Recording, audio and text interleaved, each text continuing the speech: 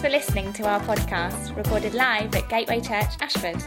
You can find out more about us on our website, gatewaychurchashford.co.uk. I'd like, before I get into this talk, on 1 John chapter 4, we continue in our series on that. I'd like to read a prayer from Ephesians. I felt when I was praying this morning that it's important. I read this over us. And so it's going to be Ephesians chapter 1, verse 18. Because this is my heart for you and for this church.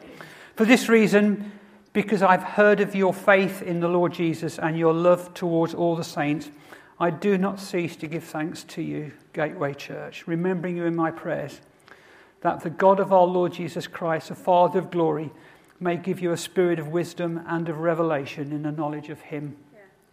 Having the eyes of your hearts enlightened, that you may know what is the hope to which he has called you, what are the riches of his glorious inheritance in the saints, and what is the immeasurable greatness of his power towards us who believe, according to the working of his great might that he worked in Christ when he raised him from the dead and seated him at the right hand in the heavenly places, far above all rule and authority, power, dominion, and above every name that is named, not only in this age but in the age to come. And he put all things under his feet and gave him as head of all things to the church, which is his body, the fullness of him who fills all in all. Wow. You see, Jesus is not just another great teacher. He's not just another great prophet. He's far more than that. You need to know that. There's no other name in heaven or on earth through which men may be saved. He stands alone. God's not got a plan B. Another saviour somewhere else on another planet. God sent his only beloved Son into all the world, that whoever believes in him, should not perish, but have eternal life.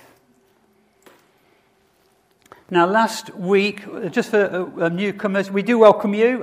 In the name of Jesus, we're going through a series at the moment, a short series on the first epistle of the Apostle John, and we're now in chapter 4. I think I've got the short straw. Barney said last week he had the short straw. It's not easy preaching from this, and that's why we preach through scriptures, because you don't cherry pick. You have to preach the full counsel of God. You don't skip a bit because that's too hard, because it means you just got to dig a bit more. And that's one of the great things we love about the churches, the family of churches we're in. We believe preaching through Scripture. But last week, Barney reminded us to live lives through grace-empowered discipline. And when we are truly born again by the Holy Spirit, we are given a new nature. And our new identity is that we are now saints, hardwired to be slaves of righteousness because of our identity in Christ. Our new default is now wanting to live for him, not wanting to live for sin. The door hinges have been put on a different way of your life. Have you ever been to a house or a shop where it normally says pull, and you go there and you pull, then they change it to push? It takes a bit to get used to it because it's new now, isn't it? So you have to retrain your mind to know that you now push and not pull. And that's what it can be like when you first become a Christian. The hinges now are on the other way. The hinges are on the other way. And your new default is, as a son and daughter of God, your default is towards righteousness, not sin. And as John says in his epistle, but if anyone does sin, we have an advocate with the Father. Sorry, good to see you. Lovely to see you here. Well, great. Jesus Christ the righteous. Now, in Paul's letter to Titus in chapter 2, 11 to 12, just to underline last week's talk and make a connection point, Paul writes this: "For the grace of God has appeared," past tense, "bringing salvation for all people, training us to renounce ungodliness and worldly passions and to live self-controlled, upright and godly lives in this present age." And John was countering doctrines and a way of behaving that were coming into the church there, that as long as you believe you can do anything you like, that your belief doesn't affect your behaviour. It does. Because we're talking about the belief releases you to become a child and a child of God, where your default is towards righteousness, not sin consciousness. So we have a grace consciousness, not a sin consciousness, but we're saved for holiness.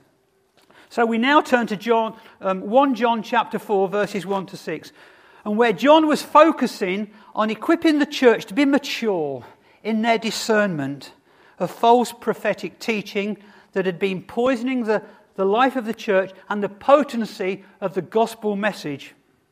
So I'll read it. We should have the slides. I'm sorry the word is a bit small, but let's go for it. So he continues, "Dear friends, do not believe every spirit, but test the spirits to see whether they are from God, because many false prophets have gone out into the world. Now this is how you can recognize the Spirit of God." So the Holy Spirit is speaking to you right now. This is how you can recognize the Spirit of God. Every spirit that acknowledges that Jesus Christ has come in the flesh, say in the flesh. Thank you. It's going to be important for you. Is from God. But every spirit that does not acknowledge Jesus is not from God. This is the spirit of the Antichrist, which you have heard is coming and even now is already in the world. You, dear children, are from God and have overcome them, because the one who is in you is greater than the one who is in the world. They are from the world and therefore speak from the viewpoint of the world, and the world listens to them. We are from God, and whoever knows God listens to us. But whoever is not from God does not listen to us. This is how we recognize the spirit of truth and the spirit of falsehood. Now, John, I want to say this at the outset because this is really important. John is not belittling the gift of the prophetic. We in this church have an incredibly high value on the prophetic. We exist here because of the prophetic word. So he's not saying that. So please get that into your mind straight away. He seeks to protect the genuine by drawing attention to the spurious false prophets, prophetic teaching under the guise of superior revelation over and above the revealed truth of the gospel handed down from Jesus and the first eyewitness apostles. You got that? There was something else happening at the end of the first century. Now, this shouldn't have surprised them, because Jesus himself warned that many false prophets, to quote Matthew 24:24, that many false prophets will appear and perform great signs and wonders to deceive, if possible, even the elect. And that's going to be the challenge in these days, because there will be false prophets emerging who will do signs and wonders. Do not be taken in just by signs and wonders. You need to look at the doctrine and the life of the person, because Jesus warns you. It's not me warning you as an insecure pastor. I'm warning you because Jesus said that. Now, we believe in signs and wonders and healing and miracles, don't we? Hallelujah. We want more of it, and we're getting more of it. But we have to be careful, because you are in the internet age, you're in the TV age, where you can get so much coming in that you can be taken in by the impressive. You know, Jesus wasn't very impressive. That's what they said of him. When he said, well, he wasn't particularly impressive to look at. But when they looked at his life, that's what John wrote at the beginning of 1 John. He said, we beheld his glory, we touched his life, we observed him. He's a real deal. He's a real deal. There's no one like Jesus. So these people John was referring to were clearly unsettling the saints, or had been unsettling the saints, by their prophesying half-truths, untruths, and not rooted in gospel truth. Earlier on in his letter to them, he wrote in chapter 2, verse 19, "They went out from us, but they were not of us. For if they'd been of us, they would have continued with us. But they went out that it might be complained that they all are not of us." That's quite a statement. But he had observed something about these false teachers, that while they were here, they weren't a part of us. We bought a peach tree, one of those patio things, little trees, so we can get peaches. Our own peaches, and we're excited by this, and we've got it in the pot for a start, and it wanted to go beyond the pot. Well, I wanted to go beyond the pot. I wanted to train it, aspaliate it, and we've put it into the soil underneath our grapevine, and had this strong shoot come up. I thought, he's doing really well now. This one shoot has grown quicker than all the rest. Then I began to worry. I thought, is it a sucker or not a sucker? So we Googled peach tree suckers, and there it was. It was clear that it was a sucker.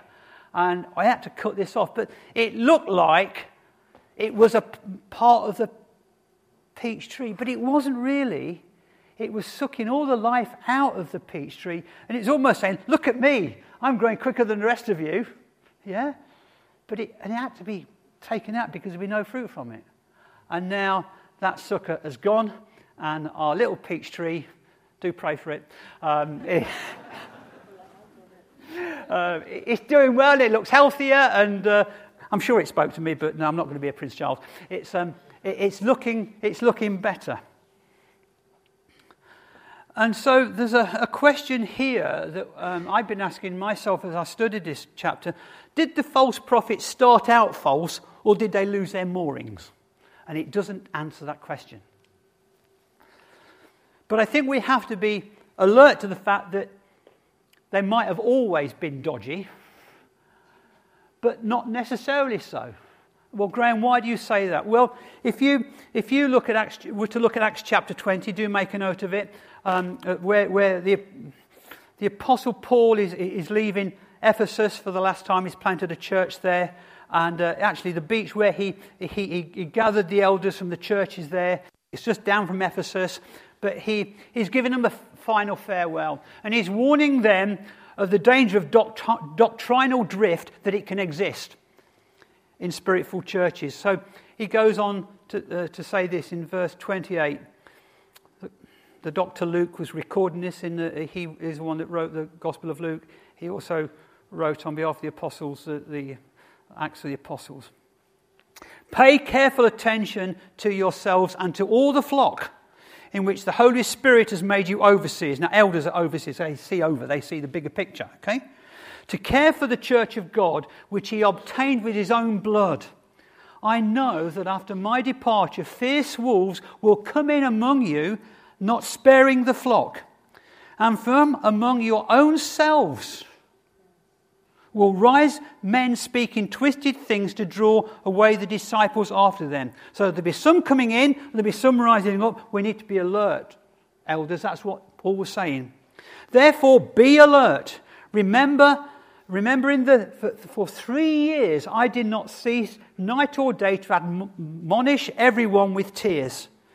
And now I commend you to God and to the word of his grace, which is able to build you up and to give you the inheritance among all those who are sanctified."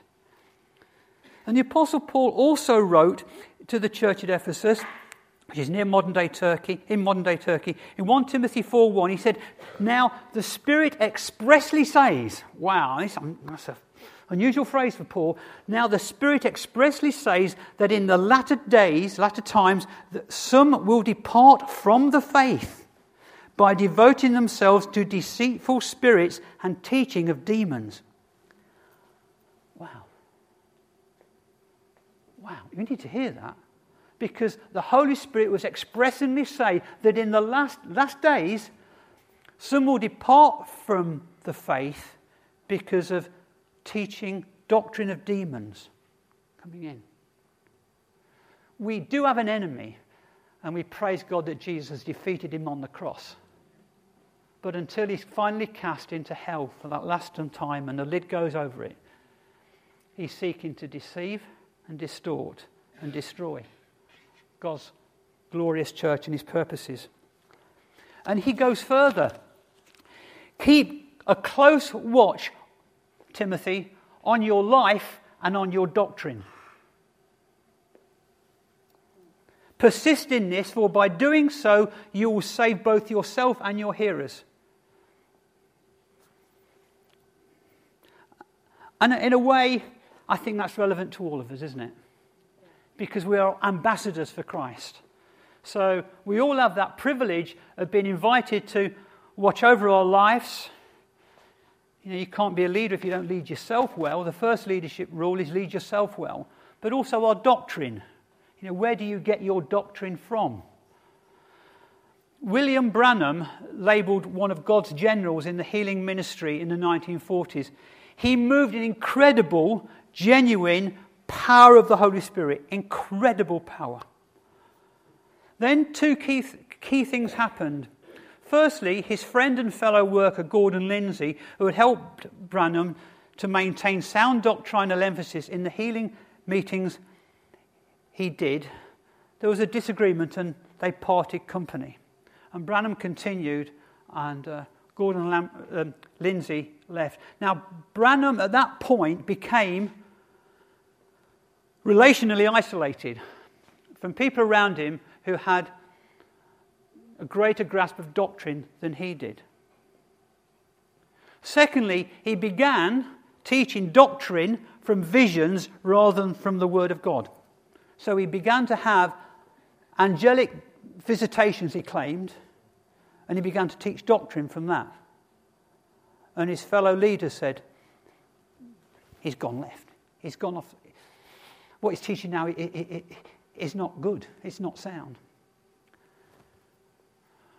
Now, I'm not belittling that. We honour that man of faith, but it's a salutary lesson. If somebody like that can go right turn or left turn and not maintain orthodoxy, do pray for us. Do pray for us as leaders.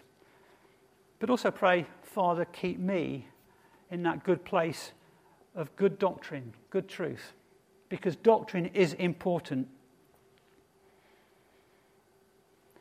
This was the same kind of Gnostic influence hitting the church back in John's time, when John was writing about some of these people had this secret knowledge of superseding revealed truth.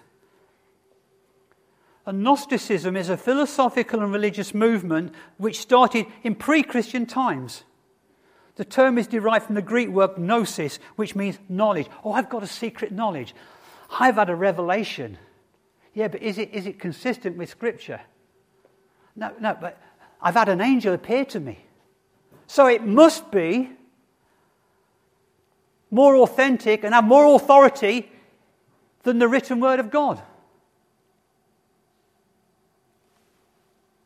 We'll come back to angels later. And we believe in angels, by the way. I've heard angels sing. I've seen angels. But they only glorify Jesus and keep me on the right path. It's when so-called angels appear and they say things that are contrary to what the gospel is and reveal another doctrine. That's not an angel from God.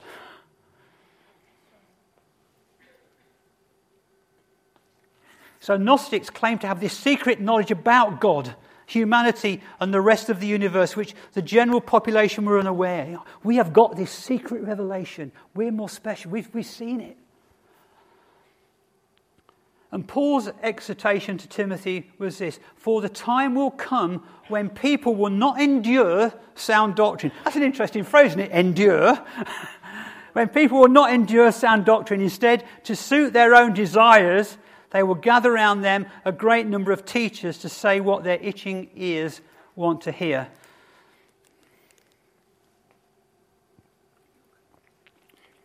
eat your greens. Who remembers their mum and dad saying, you got to eat, this may be an English thing, so forgive us, people from other countries, but there, I see a hand there. I've seen more hands now just saying that than I have in my entire ministry life. Yeah, that's what they do. They say, eat your greens, you know. Eat your greens. Because they're good for you. And 30 years later, when you're getting older, you think, I wish I'd listened to my mum. Because we eat our greens, don't we? Yeah, you end up, I've had Brussels sprouts twice in 24 hours. Oh, hallelujah. Praise God. He's a good God. But how much doctrine have you fed on recently? How much doctrine? We have to keep, if we're going to build for the long journey, we're in, you know what teenagers are like, don't you? Yeah? Well, we're a teenage church. Do you know that? We're 15 years old. We're a teenage church. That can be problematic. But we'll get there. We'll be mature one day. But we're teenagers. Trouble is with teenagers, they think they know it all, don't they? It's only when they get to 2025 they realise just how wise you are. All of a sudden, you've discovered something that they've known all along. You know? We're a teenage church. And we need to make sure that we maintain sound doctrine. Amen?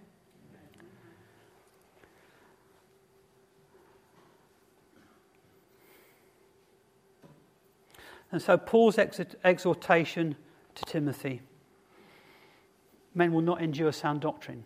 So that's why we preach through the scriptures. Yeah, there'll be other things we'll focus on, but we always make sure that you get a diet of good doctrinal greens. Good phrase. Okay. And any aspiring leader needs to protect their life and doctrine closely. He exhorted young Timothy, this church leader, to study to show himself approved by God. Well, I thought we were accepted, yeah, but by studying as a leader, you can show yourself approved to God. Okay? Then John writes a fascinating phrase about these false prophets. He said, they went out from us, but they were not really of us. I just think that's gripped me this week. And even when they were among the church, John clearly observed that their apparent spirituality, there was some kind of disconnect. They were keen to prophesy but not be part of church life. Well, why? Perhaps they thought themselves as more super spiritual. You know, super spiritual people, they can look down, they assess. Oh yeah, what's going on in the meeting today? Yeah. Paul said, hold on, they weren't like the rest of us. They were looking into and ministering into, but not a part of.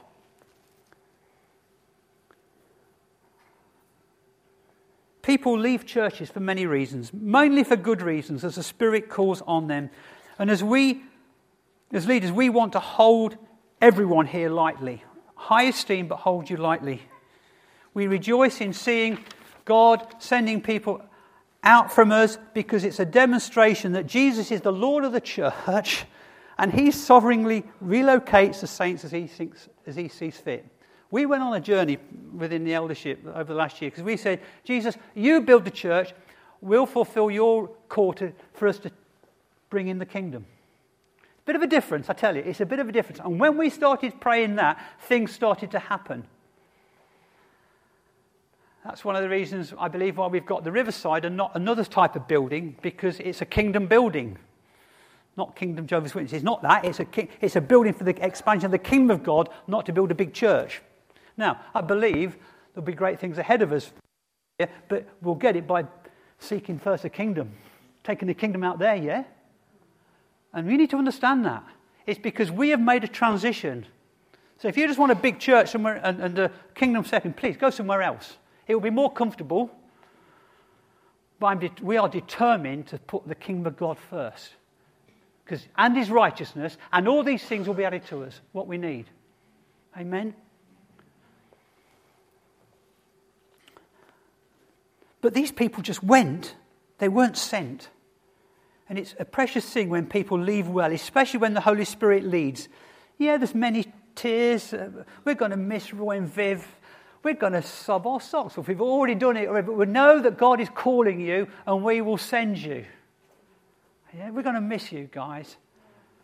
But we know the Holy Spirit has said, separate from me Roy and Viv for the work I've got for them. It's the same what happened in Acts 13, 1-3. One day at Antioch, the leaders were worshipping God and they were fasting, and as they waited for guidance, the Holy Spirit spoke, take Barnabas and Saul and commission them for the work I have called them to do. So they commissioned them in that circle of intensity and obedience of fasting and praying. Beautiful interpretation. They laid hands on them and sent them off.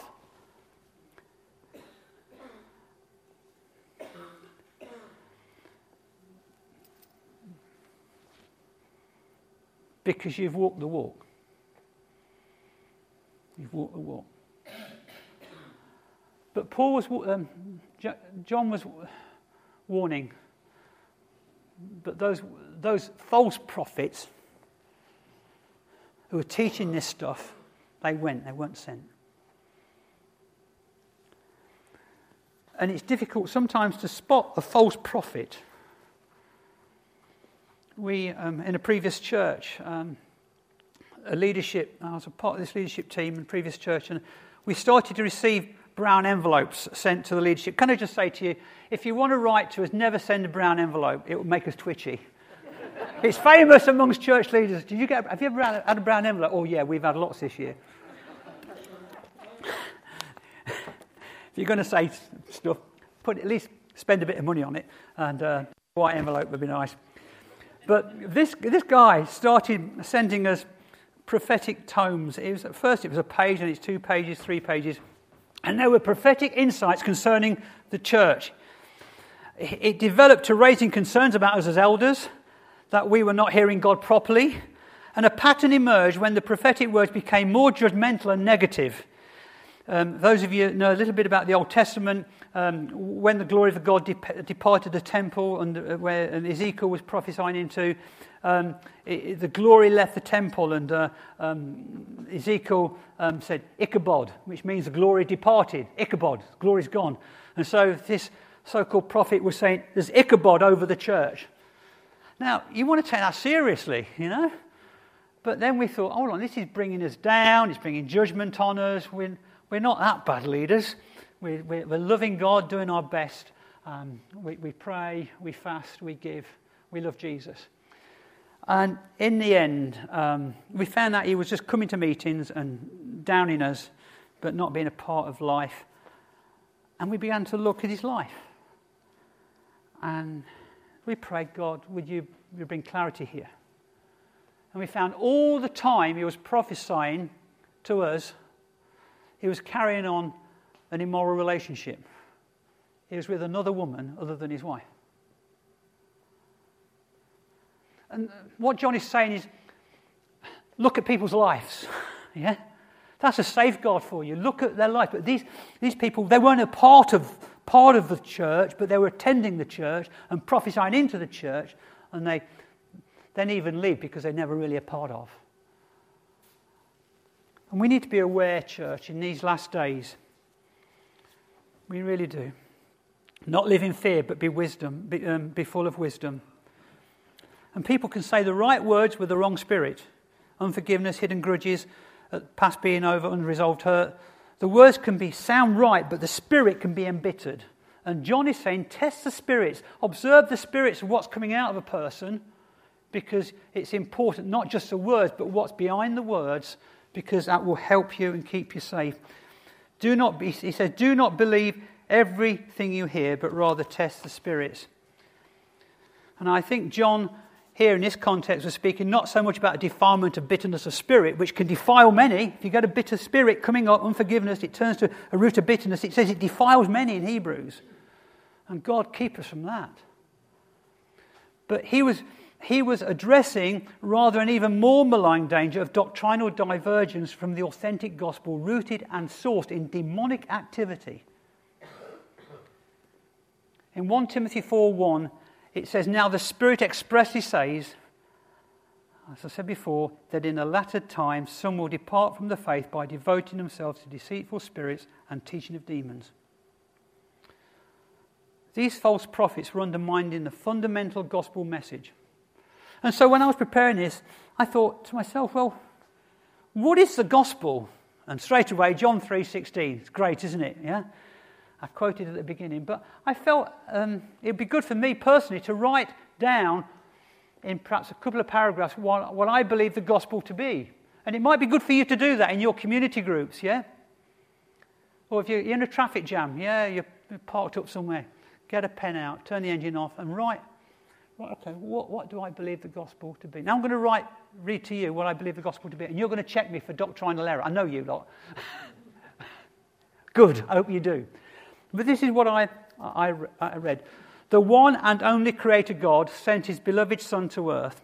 Taking on human flesh, his life and words revealed both the Father's love, purity and grace. This was totally demonstrated by Jesus' sacrificial death on the cross for our sin. He was raised from the dead by his Heavenly Father, destroying the devil's grip on people's lives through unresolved guilt and fear of death. In its place, God offers a fresh start, continuing into eternity through the repentance and the forgiveness of our sin, adoption as sons and daughters, and a new identity firmly rooted in his grace. And you've not said amen yet, and I'm getting worried. This is personally received by faith in Jesus, expressed through heartfelt prayer of surrendering our lives over to his loving fathering. We can then know the enabling presence of the Holy Spirit to live a Christ-like life out of our new identity, doing good, healing the sick, and bringing the gospel of the kingdom to others. Amen. Praise God, you're alive! But it's good to do that. I mean, I was reading, I thought, why did I write that? But it took me half an hour to really drill down and to get that right.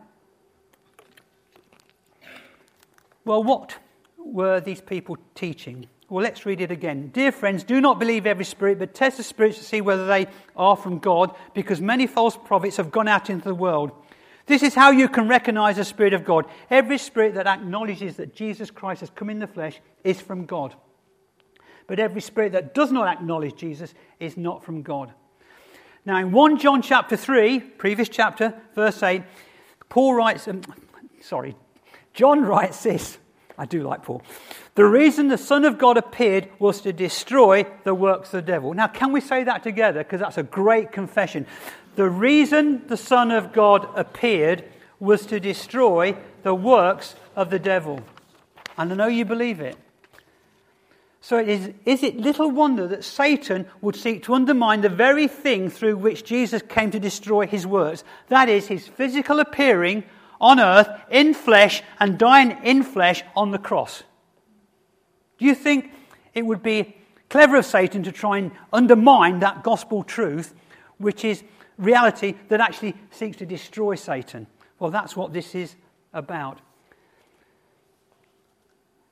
This now, as it was then, is a fundamental doctrine of genuine Christian belief. Jesus' pre-existence with the Father came in human flesh, lived in human flesh, and died in the same human flesh, and was raised in newness of life with the resurrection body. That is a core gospel truth. Now, reason why we're saying this is that it wasn't just then. You'll see it now, today, in global religions and cults, this false doctrine. For example, the Jehovah's Witnesses and Mormonism, Latter-day Saints, LDS, cut, are recognized as cults because they deny in one way or another that Jesus was pre-existent, God's only Son, sent into the world, and he actually became flesh, and he died in the flesh. There wasn't a substitution at the end by a spirit, and he rose from the grave. Now, it's interesting, just as an aside at this point, that Joseph Smith, the founder of Mormonism, was a Freemason, all his life. And Charles Taze Russell had a great affiliation, at least, with Freemasons. Now, Joseph Smith, the founder of the Mormon Church, claimed that Jesus, here we go, was the first offspring from a heavenly father and a heavenly mother. So God was flesh and bone, and he came down, to earth, And you know what? However, the New Testament teaches that Jesus, God the Son, is eternal and has no beginning. Colossians 1:17 says this, Jesus is before all things, and in him all things hold together. Christ as the eternal Son of God, existed before all creation. Since Christ is before all things, he did not depend on anyone or anything for his creation or existence. In John chapter 8:58, Jesus tells the religious leaders, before Abraham was, I am. He's pre-existent. Always as God's Son.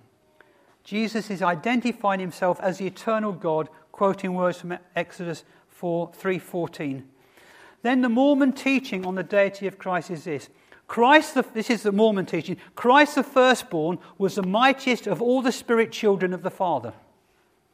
Mormon theologian Bruce McConkie states the appointment of Jesus to be a saviour of the worlds, was contested by one of the other sons of God. He was called Lucifer, son of the morning, haughty, ambitious, and covetous of power and glory, the spirit brother of Jesus.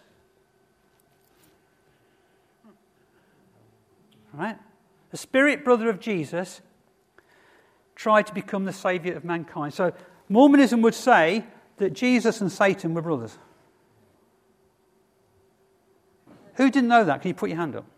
That's all right, put your hand up. Right. This is why we preach through the scriptures. The Bible teaches that Jesus is not the spirit brother of Lucifer or of human beings. Lucifer is an angel and a part of the created order. Ezekiel 28:13-19 reveals that Lucifer, in contrast to Jesus, is a created cherub angel, and Colossians 1:16 tells us that Christ is the creator of all things, including the angelic realm. Now, where did Joseph Smith get his revelation from? Does anybody know? An angel. Do you know what this angel's name was? Moroni. Now, no further comment. There's an angel Moroni appeared apparently to Joseph Smith and gave him a revelation for the Book of Mormon. Paul warned about the doctrine of demons. In Galatians 1, verses 8-9, he says, though we or an angel from heaven preach any other gospel unto you than that which we have preached unto you, let him be accursed.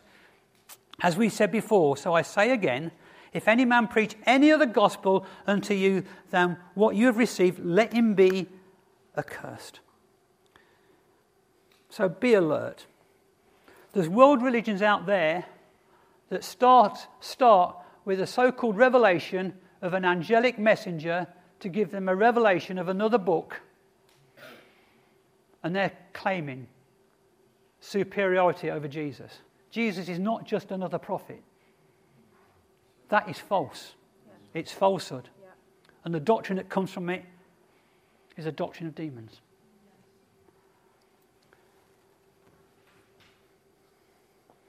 Though we or an angel from heaven preach another gospel unto you than that which we have preached, let him be accursed. Other Mormon doctrines. God used to be a man on another planet. Mormon doctrine, page 321. Another one is God resides near a star called Kolob. Just don't go there. This is some of the deeper truths or revelations, Gnostic revelations. Joseph Smith, the founder of Mormonism, he founded a Freemasons lodge in Nauvoo, Illinois, March 1842. And soon after joining Freemasonry, Smith introduced a temple endowment ceremony, including a number of symbolic elements that were very similar to those in Freemasonry. And those of you that know anything about Mormonism, you don't get it all at the front door. They tell you more and more as you get in. Smith remained a Freemason until his death. And I finally want to turn our attention to Freemasonry. Freemasonry teaches that Jesus was just a man. He was one of the great men of the past, they say, but not divine, and certainly not the only means of redemption of lost mankind. Now, I met a guy in the last 2 weeks, and I discovered he's a lovely guy. And he said, I'm a Mason. I've been invited along, and I was very pleased to be invited along. And I said, well, do you know what God they worship? And he said, no. I said, well, Jebulon, it's a composition of different gods. He said, well, no, I don't. No, that's not true. He said, they do a lot of good, they give loads of money away, and there's a lot of friendship there. A good guy, a nice guy, but been drawn into something that he had no clue about the deeper secrets of, going to the Grandmaster stuff. And it's only, and you get to the very top, you're told what they really believe. Very Gnostic, you see. That's why John is writing, saying, look, that which we have seen and heard, we've touched, we've lived, we've observed, is the real deal.